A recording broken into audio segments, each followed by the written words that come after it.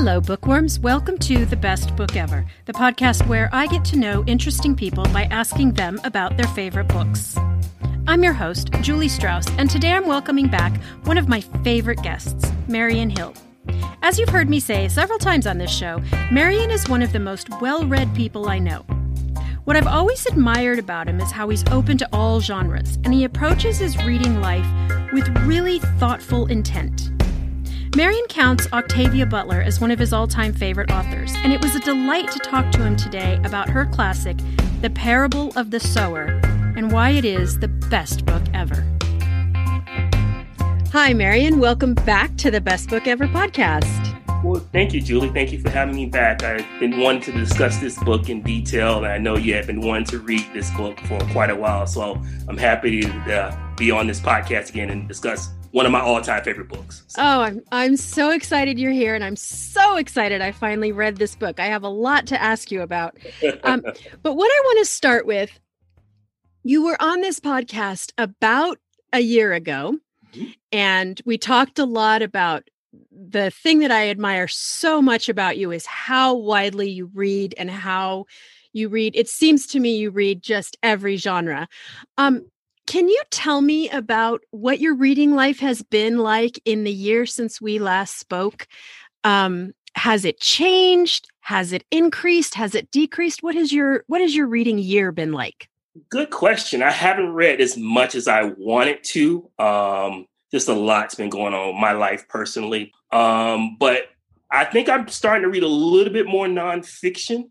I've always been a fiction reader. That's just my love. I'll always read, as you mentioned, widely across genres. But I read the autobiography of Malcolm X. I read Martin Luther King's last book, Where Do We Go From Here? And stuff I wouldn't have read in the past that I'm starting to add more to my reading life. And it actually is kind of a beneficial way because now I can read something that's factual and kind of offset what's happening in fiction. So if there's any change, I won't say it's a change, it's just an addition, but adding a little bit more nonfiction. And I have Cast by Isabel Wilkerson, which I'm going to read probably the first of the year. So just trying to add those elements to my reading life. That's probably the main change. Did something prompt the trek into nonfiction, or it was just one of those things where you looked and said, I don't read enough nonfiction, or did something push you there? A little bit both. And I turned 50 in August, and I was like, and I had never read the autobiography of Malcolm X. I'll speak about that. And it had been on my shelf for years. It was a book I've had, but I've never read it. I was like, you know what? I'm going to just sit down and read it. And then I read it, and I was just floored. I just was really floored about the personal transformation. And, obviously, if you read it, you can, it's a popular book. I don't have to go into detail about it. And then I read Martin Luther King's book right after it. And it just gave me a contrast of what was happening at the time. And I was like, you know what? I want to start reading more of these types of books going forward, as well as my fiction. I'll always read fiction, all kinds of fiction. That'll never, ever change. But I want to add these books as well to my reading life. So just a little bit of me turning 50 and reflecting and just, a natural progression, so to speak. So. Yeah, there's something about turning 50, I think, that makes us all look around and go, I don't know anything. Yeah. I won't get to like my mortality, but just it makes you reflect that, you've lived. Obviously, most people don't live to 100, but 50 is kind of that marker for a lot of people of, okay, I've done this in my young life, and now I'm middle-aged, solidly middle-aged now. What is important? And so I think for me, just thinking about those things, and I just realized these are books that have been around for a while, and I had never read them before. And I was like, you know what? I want to start reading some of these books as well. So that's kind of my thinking behind that. And do you enjoy nonfiction the way that you enjoy fiction, or does it feel like more of a chore to you? Good question. I enjoy it. I'm always looking for story, and I think, especially in the autobiography of Malcolm X, I felt more of a story, even though it was kind of written in memoir style to Alex Haley, while the Martin Luther King book was more essay format, the way it was written. So, but it wasn't a chore. Both of books were very easy to read, but I'm always looking for a story. To me, story is universal. So that's my main thrust, my main I have to have that in any type of story. So that's what I'm looking for. And if nonfiction can provide that, then I'm good with that too. Well, just like last time we talked, I skimmed through your recent book reviews of the last year on your blog. Yes. And just like last time, I was absolutely blown away by genres. I found Toni Morrison and modern fiction, Tayari Jones. And we talked about, I think we talked about Wallace Stegner last time, and I saw that you read another Wallace Stegner this year. Yes. N.K. Jemisin. I'm reading the fifth season now. I read the short story collection. That's what I posted, but I'm actually reading the fifth season now. I just started it last night. So, wow. I love the way you read. I get so stuck in my favorite genres and my favorite authors. And I'm just always so impressed at the way you move around and expand your horizons. Well, Julie, I'll explain it. Like I mentioned when I was on last, I worked at a couple of mom and pop bookstores when I lived in Santa Fe, and I worked at Borders. People know Borders, there was a competition for Barnes and Noble a few years ago. Borders, and actually one of my favorite jobs, even though it didn't pay a lot. But anyway, and I saw in there, and it was just my own anecdotal evidence of how people will always just go to certain genres, whether it's, people go to Tom Clancy, or people would go and read their Danielle Steels, or, whoever. And I was just like, reading to me has always been about exploration. And I just think this is a part of my life where a lot of times in your regular everyday work life, you can't really explore. Well, this is art. Whether it's bad art or good art, you should be able to explore it. And so that's kind of been my philosophy about reading. And if it doesn't work for you, it doesn't work for you. There's no harm. You're not hurting anybody. It's not, it's not going to be like, oh, you're making that person feel bad or anything like that. It's just, I want to try it. And you never know. You may like it, you may not, but it's worth trying. I just feel that way about reading. Are you that way about other kinds of art? Like, will you listen to any music or see any movie, or is it just books that you're so open about? Books and music, I'm pretty much open. Television, because I like television, but it's not my thing. I'll watch it, enjoy it, but I'm pretty much into my documentaries and food shows as far as television. And I'll watch some, shows here and there, but it's not a love. But books and music, I've always, even as a kid, if you talk to my mom, she would say, Marion was always this way. He always read all kinds of different things, especially music. He listened to all different types of music. It was just a natural, those two things were just natural for me. But the other art forms, I'm a little bit more conservative, so to speak, especially in television. My friends, I wish we could sit across from each other at a coffee shop and chat about books all day long. But since we can't do that anytime soon, let's be social media pals. Follow me over on Instagram at Best Book Ever Podcast, and you'll see lovely pictures of my weekly guests, read more about the books we discuss, see occasional photos of my reading life, and bookish news from friends of the show. You might even catch a glimpse of our official mascot, Benny, the meanest bunny on the planet. I really loathe most social media, but I love the Instagram book community. So come on over and say hi at Best Book Ever Podcast. I look forward to chatting with you there and seeing what books you are sharing. Now, back to the show. Tell me about this book that we're talking about today, Parable of the Sower by Octavia Butler. Do you remember the first time you came across this book? Yes, I came across this book. I was working as a bookseller back in 1993. I was living in Santa Fe. And this book came out in, I believe, October or November of that year. And I had just turned 22 years old. And I have I'll show it to you here, but I know people can't listen to it. But this is the original cover.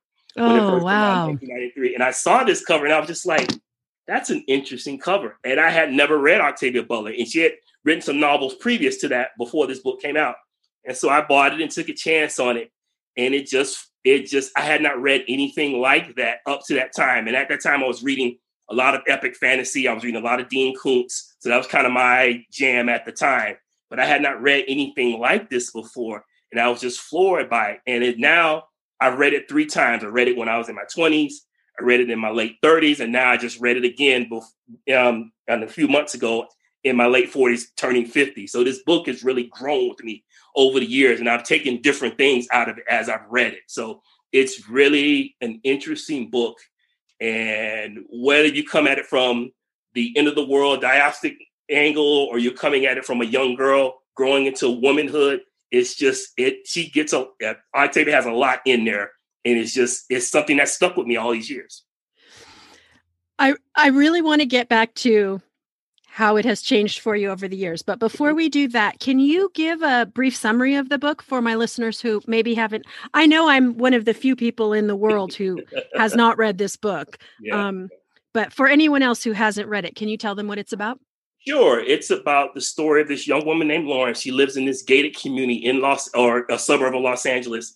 And the world is coming to an end. I mean, it's dystopian. I always get that word mixed up, but it's the world's really struggling. And so she lives with her father, who's a minister, and her stepmother, Corazon, and her brothers. And they're trying to survive and trying to make do. And obviously, all of a sudden, breaks loose, and she ends up having to leave the community.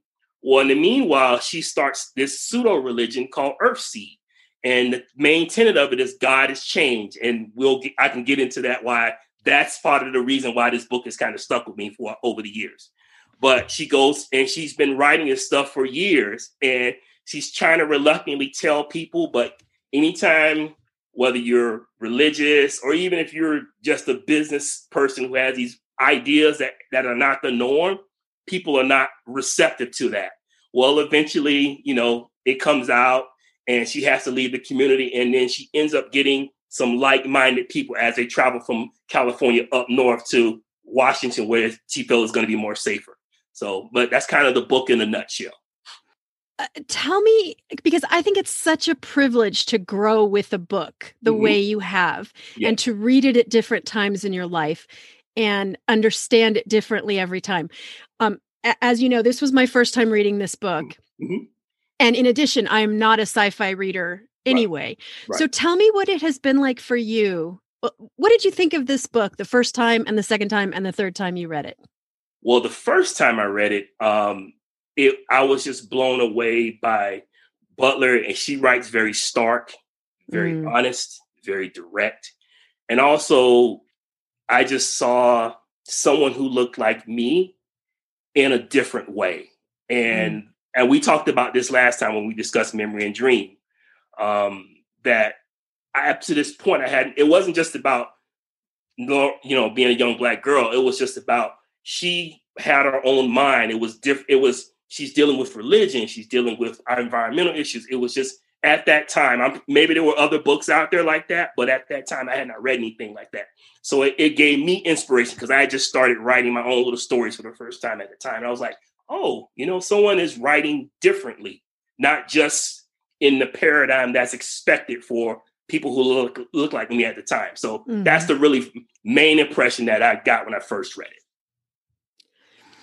And what about now? What's it like for you to read it in 2021? Well, I have a daughter, and Nora, she's 12, and she's a few years younger than Lauren. And her relationship with her father, even though she breaks away from his version of Christianity, she revered her father and had a connection with her father. And so it made me think about my own relationship with my daughter and how close we are, and how we read books together and how we talk about things. And she's starting to be a teenager. So eventually she'll kind of pull away from me as well. Hopefully we'll be able to have a close relationship. But to me, when I read it a couple months ago, that's what I was thinking about more than anything, is the relationship she had with her father, and that connection. It just really touched me. And I was like, even though that's fictional, I still want to have that relationship with my daughter and talk about things. And so he kind of gave her some wise counsel about not sharing everything, because everybody's not able to receive, especially if you have ideals different than everybody else. And that makes me think I may have to have that conversation one day with Nora if she talks about things that are quote unquote the norm. So that I took a lot more of that from that this time reading it. So tell me your thoughts about this religion that she is forming, the Earthseed religion. Yeah. So like I said, the first time I read it, I was like, God has changed. And I wasn't quote unquote religious at the time. So I was like, oh, that's interesting. And so I viewed it on that level. The second time I read it in my late 30s, I was definitely much into the church. I was definitely much a church going person. And so I was like, wait a minute. The Bible says Jesus Christ is the same yesterday, today, and forever. How can he change? And so it kind of rubbed me the wrong way at that time. But now reading it again, I think Butler's just trying to say that change is inevitable, a part of human life, whether you believe in this deity or not. Change is inevitable, and how do you handle that? And I just think for me, that's such a big message, especially turning 50, and then we're dealing with the pandemic and everything, that we have to be able to understand that change is inevitable, and it's how do we react to it as human beings, and we can't get stagnant or stuck in the mud. So for me, reading it this time, I was much more flexible than I was when I read it the second time, as far as that piece of it. So that's what I took from it, from the religion. So, but tell me what you think of. I'm very cynical about humans forming religions. Yeah. And my thought through this whole book is, well, she's a cult leader, right? Yeah, and she's forming a cult. And I know she wouldn't say she's forming a cult. Right. No one in a cult ever thinks they're in a cult. Right. Okay. So did you feel that it was cultish? Did you feel that this was just another start to the same old thing? Good question. I never felt it was cultish, because I've always believed people as human beings, we need to believe in something bigger than ourselves, whether it's, in this case, a religion, or we believe in our careers, or we believe in something about us as human beings. We have to believe in something bigger. And that, to me, she's 15. Now, maybe she was 25 or 30. I may feel a little bit more about you in cultish, because this is a grown person. They've had life experience. But at 15, I really felt she was trying to figure out the world was disintegrating around her. And as a 15-year-old, especially being a teenager, all kinds of things are happening with her body, hormones. And then she has this intelligence about what is this world about. She's trying to figure out. So I've always seen the book on that level more so than any sinister. I know the word cult has a sinister label to it, but I never saw it that way. I saw it as her trying to figure out how to survive and how to hold on to something bigger than herself, if that makes sense. Yeah, I did too. As I was reading it, but then, the book ends and it goes on to the next book. And I intentionally didn't read it, the sequel. I have it here, but I didn't want to read it before I talked to you, because I did want to ask you if I feel like it could go either way. I feel like the next book, is she going to become some sort of great and terrible cult leader, or is Earth Seed the actual answer to all of these problems? And it's a great place to end. Yes, it is. Well, without giving it away, I will say this. The second book is much more political than it is religious in here. And I think it's the ramifications of that philosophy and how it affects the political. And that's where a lot of people who've come to this book, especially in the last 5 to 6 years, obviously with the previous president and stuff like that, and the slogan and stuff like that that's been mentioned, people have gravitated toward that book. And I will admit, I'm not as that. I like the book, but it didn't touch me as much as this one, because this one had more of a spiritual element that I could wrap myself around, more so that one. But to answer it without saying, that one is a much more political book. So now, what you mean by that? Because I have heard this, I think that the second one, Parable of the Talents, which is the sequel to this, has a sort of bad president. Let's just say that. Right. And his slogan is "Make America Great Again." Yeah, correct. And she wrote that in 1988. So people were like, wow, how prophetic. Years later, our previous president, whether you agree with this politics or not, says the same slogan. And so I think people really gravitated towards, okay, well, what is she saying about our current political situation? So I would just say that book leans more heavily into that and into that. She does it a little bit here in Parable to Sower, but that really wasn't the focus. So, and in Parable to Talents, Butler leans more into that and what happens there. So now, can you answer me? I have to ask you sort of a dumb question, but what makes this science fiction? I mean, this is considered a classic of science fiction. And okay, I looked it up because I thought, how is this science fiction? And I looked up, what is the definition of science fiction? And I read fiction based on imagined future scientific or technological advances and major social and environmental changes. Right. Frequently portraying space or time travel. Right. But I gotta say, reading it now, there doesn't feel anything futuristic about it. Everything felt very real.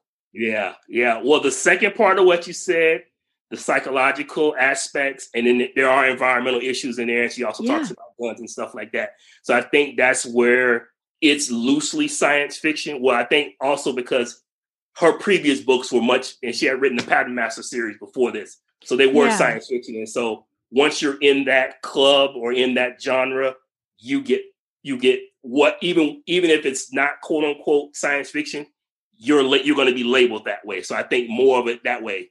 I think a lot of this is close to what Ursula K. Le Guin did with the books like Dispossessed and Left Hand in Darkness, where it was the psychological aspects more than exploration of space or stuff like that. So, but to me, what you said earlier, that second part of what you said earlier, is probably what makes this book science fiction more than anything. So reading it the first time, the environmental collapse I was 22 then, or 24 then as well. And it seemed like something that's never really going to happen. Right. And now that we're in those actual years, it just does not feel far-fetched, but it must have felt very far-fetched. It did. I was, I hadn't heard of climate change or any of that stuff back then in the early 90s. It just wasn't talked about. And I just accepted it part of the story. I didn't have any great thoughts by it. But now reading it all these years later, I'm like, man, she really saw ahead of what was going to happen. And no one's perfect. Obviously, she's a human being. She has limitations, but to have the insight of this is a possible future is like, wow. So it does feel very current now, feel very real now. And the book is almost 30 years old. So it's, definitely that. Yeah. I guess I was just waiting for, I don't know, aliens to show up or something.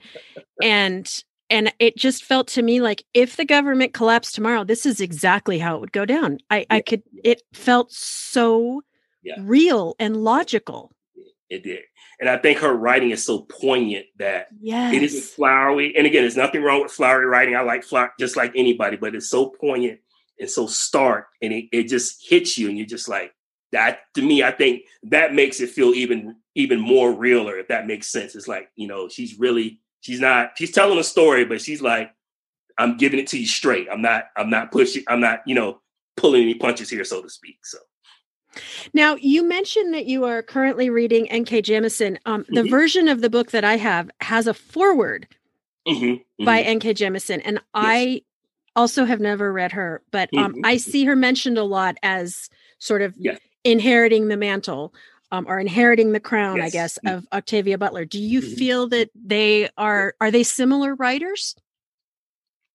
Good question. I read her short stories, and I just started reading this book. I think the starkness of it are similarities, but I think N.K. Jemisin, from what I'm reading so far, is a little bit different than her. Her world so far, and not that Butler's world building is excellent, but her world building is fantastic. I was just like, to me, as someone who loves imaginative fiction, I was just like, oh, I can see this world. I can feel this world, and I'm just starting with 5th season. So I think their differences are there. And I think Jemisin's more fantasy-based aspects of it, as well as Butler leans more into science fiction or sociological science fiction. The lines are blurred, but to me, there is a difference between the two. So, but I can definitely see her influence on her by her, the sharpness of her writing and the bluntness of her writing. There's definitely a Butler influence in her work from what I've read so far. Is this your favorite Octavia Butler book? Yes. Going away, hands down. Yep. Really? And how many of her books have you read? I've read Wild Seed. I've read Kindred, and I've read the sequel to this one, Parable of the Talents. So I've read 4. Is this a good spot for people who have not read Octavia Butler? Do you feel like this is a good place to start? I was hoping you asked this. I've always felt this is a perfect place to start because she deals with these big themes about religion and environmental issues. And I think because you've been mentioning that this book is not science fiction. And so I think especially a lot of literary fiction readers, I think this would be the place to go. But what I've noticed over the years, a lot of literary fiction readers who come to Octavia Butler go to Kindred, which is her slave time travel novel, which is an excellent novel. I want to get that out there. It's an excellent novel. It's my least favorite because it kind of reminds me of the stuff that we as African Americans talk about a lot. So it's not as, for me, but it's a great novel. It should be worth reading. But I always thought this novel here goes even further. And it to me is a great place to start and answer your question directly. So the sequel is Parable of the Talents. And she began to write a third parable novel. Did you know this? Yes, Parable of the Trickster. Yes, that was going to be a third one. Yeah. Yes. Yes. But I have to say, and again, I wish he was here, obviously, but I do think the two books are two books of a half, of a whole. Okay. And I think a third, again, maybe I'm pretty sure she would have told a good story with the third book, but they may have been too much. But I do think these two books, Parable of the Sower and Parable of Talents, fit together. And once you read it, even though I didn't like it as much, I think you have to read both of them. One without it. It's a complete story together. So it makes sense to me. So it'd have been interesting if she was alive to write that third book. Would have felt a little too much of it, or would have been integrated with the other two books. So I'm telling you, that cult was going to get out of control. Yeah, that's possible. That's someone's going to take over and be very possible. Very possible. Before we started recording, you said that you had just been to a book club meeting about Parable of the Sower, and you had a different opinion than the other people in your book club. Can you tell me about that?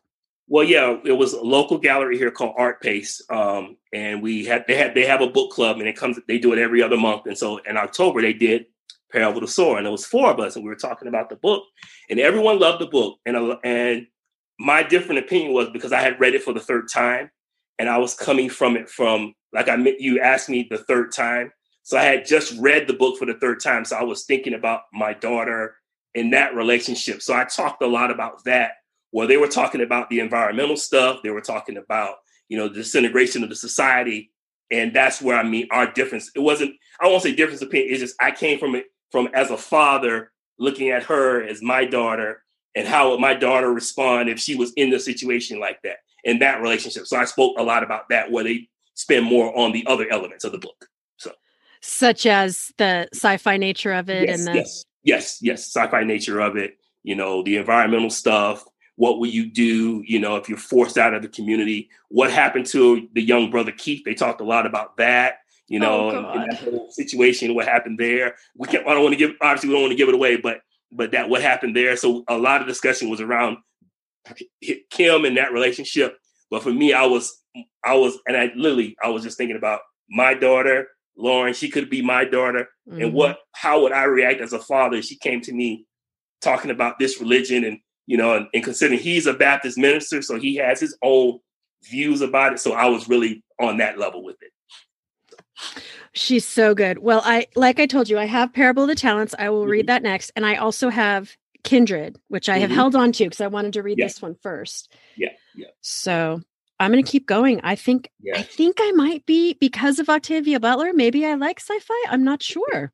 Well, that's interesting. A lot of people who come to her eventually go on and read other books like that. Like I said, because she comes at it from a psychological perspective. She's not coming at it from a typical science fiction perspective of space exploration or anything like that. She's coming at it from, and I think serious readers can really latch on to that. And that even though this is a little bit out of my league, the characters are so interesting and her writing is so sharp that you can really gravitate to it and grab onto that. So, I think you've nailed it. I think that's exactly what the appeal is for me, because I get very intimidated by sci-fi and fantasy. Yeah.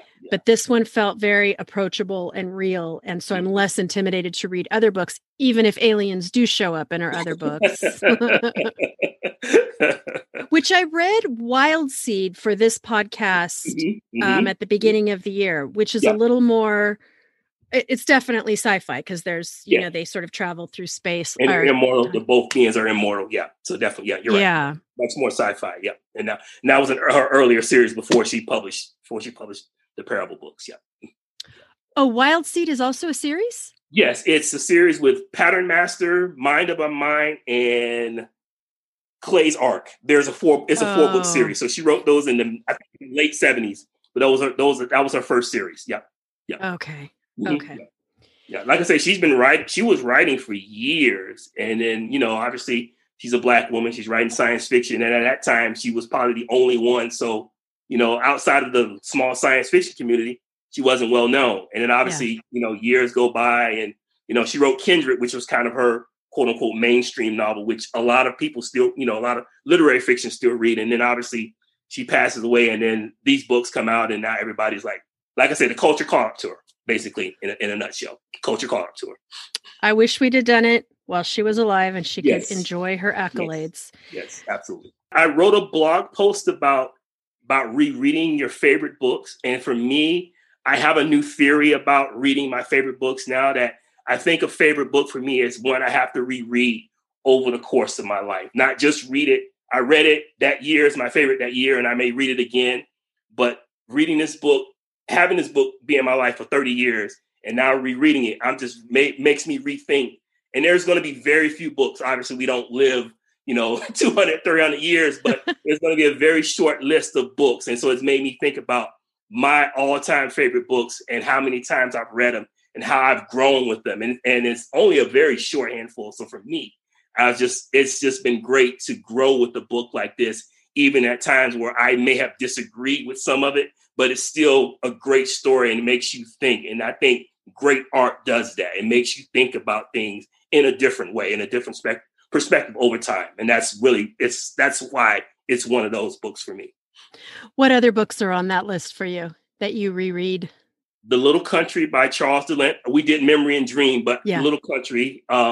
Winter's Tale by Mark Halperin. The movie was awful, but the story is fantastic.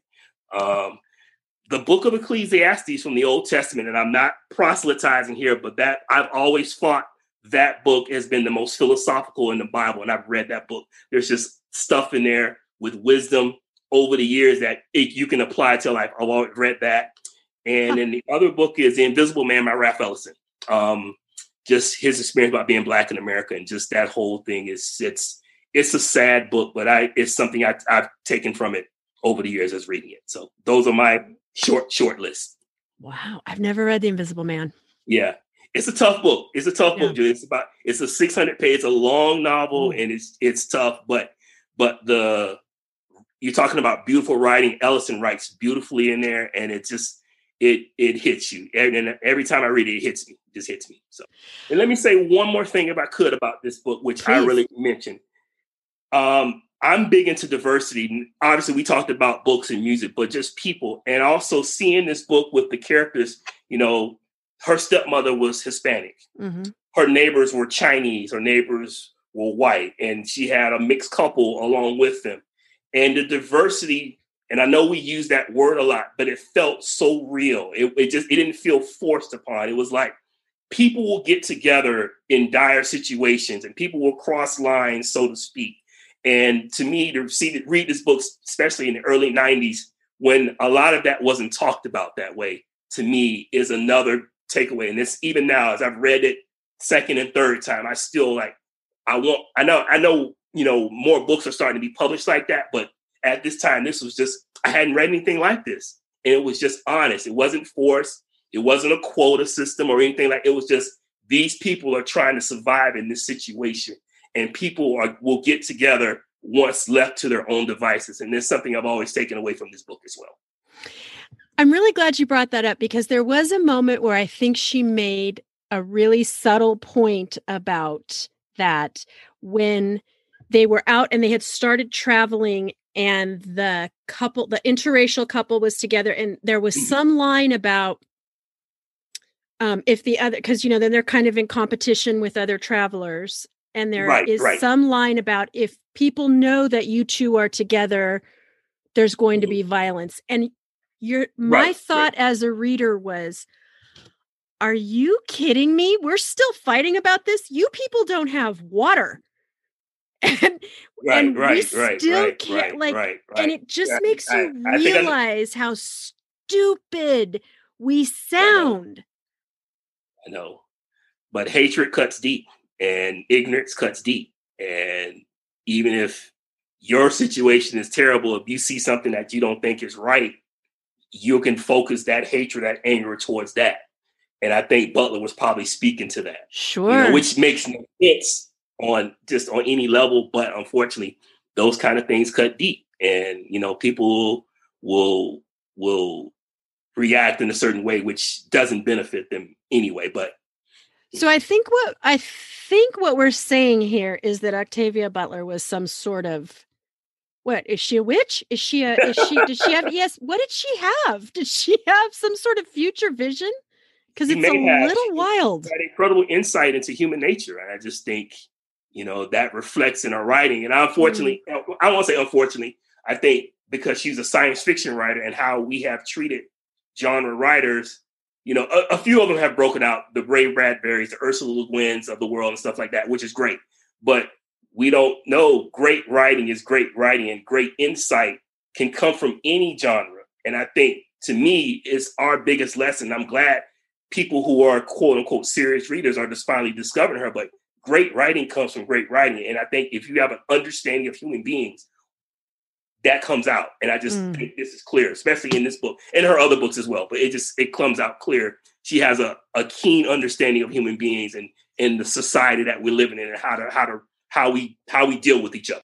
Marion, It is always so great to talk to you. You always have an open invitation to come back and tell me about books anytime, because you always introduce me to such great books. And I want to thank you for joining me today. Will you tell my listeners how they can find you online? They can find me at my website at marion-hill.com. And Instagram is my social media channel where I blog and post all my books about Root. It's at marhill31. So either my blog or Instagram, I'm always there. Super. Thank you so much. It's been so great talking to you. Thank you, Julie. Thank you for having me again. Really enjoyed this conversation. Thanks for listening, bookworms. For more information on this episode and links to all the books we discussed, please go to our website, bestbookeverpodcast.com. You can also follow the podcast on Instagram at Best Book Ever Podcast. I'm your host, Julie Strauss, and you can find me everywhere as Julie Wrote a Book. If you'd like to hear more from this week's guest, become a patron of the Best Book Ever podcast. For about the cost of a latte, you'll get exclusive interview clips, monthly book roundups, and curated reading lists. Go to patreon.com, that's patreon.com/bestbookever to learn more. Thanks for joining me today, and I will see you at the library.